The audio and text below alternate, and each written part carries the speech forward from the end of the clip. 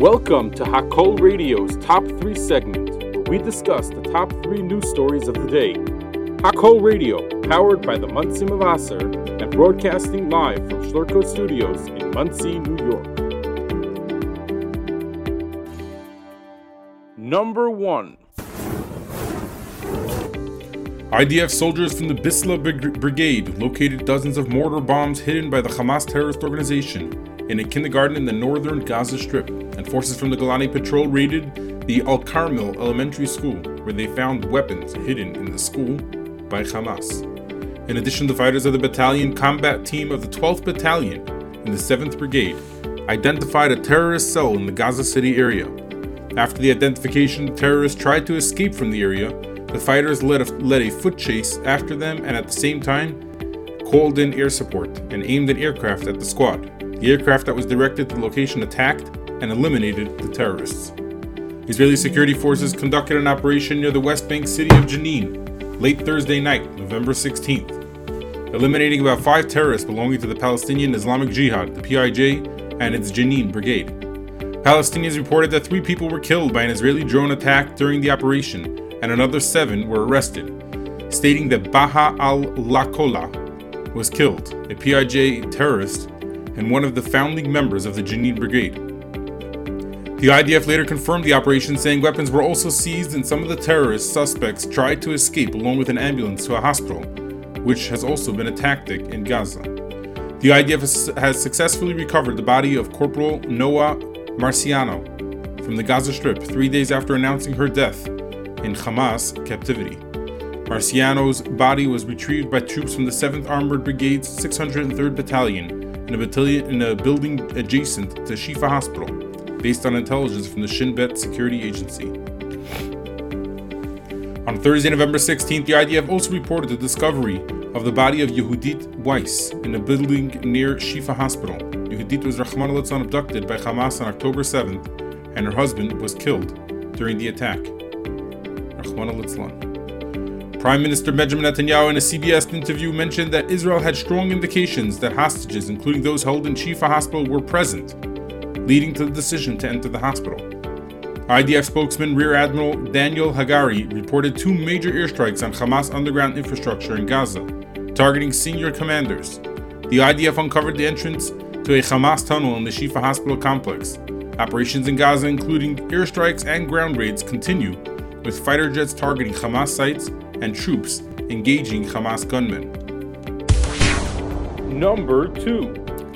On Thursday, November 16th, the New York Appeals Court temporarily lifted a limited gag order placed on former President Donald Trump.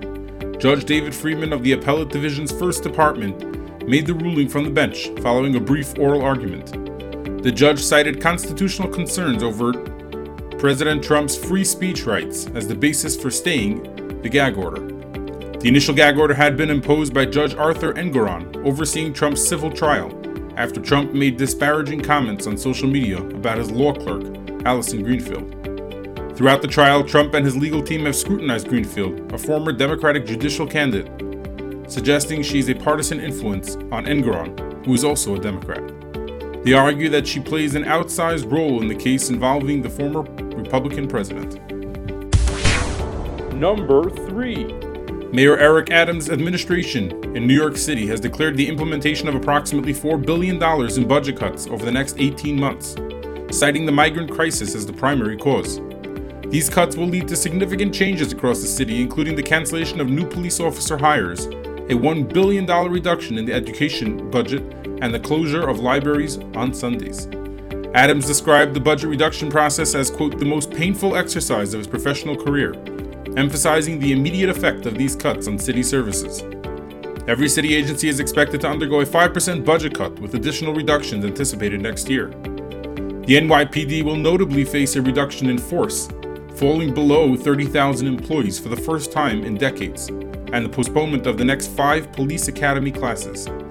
Patrick Hendry, president of the Police Benevolent Association, the PBA, expressed deep concern over the impact on public safety, recalling staffing levels during the crime surge of the 80s and 90s. The city has welcomed over 142,000 migrants since last spring, and officials attribute these budgetary constraints to the ongoing migrant crisis.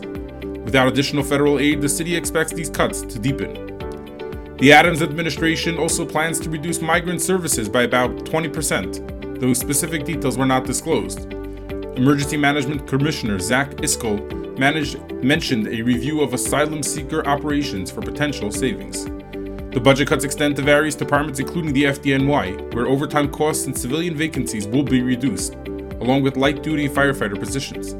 The Education Department faces a $1 billion cut over 2 years, impacting programs like Summarizing for middle schoolers and Universal pre-kindergarten. Library funding cuts will result in most branches closing on Sundays starting December, alongside reductions in materials, programming, and maintenance. Library leaders warn of a deeper service impact without sufficient funding. These initial reductions may be followed by another 10% cut early next year if the city doesn't secure state or federal aid to address the migrant crisis. The situation underscores the severe financial strain on the city and the potential for widespread impact on essential services and public safety. Thanks for tuning in to the Top 3 segment live on Hakol Radio, and have a great day.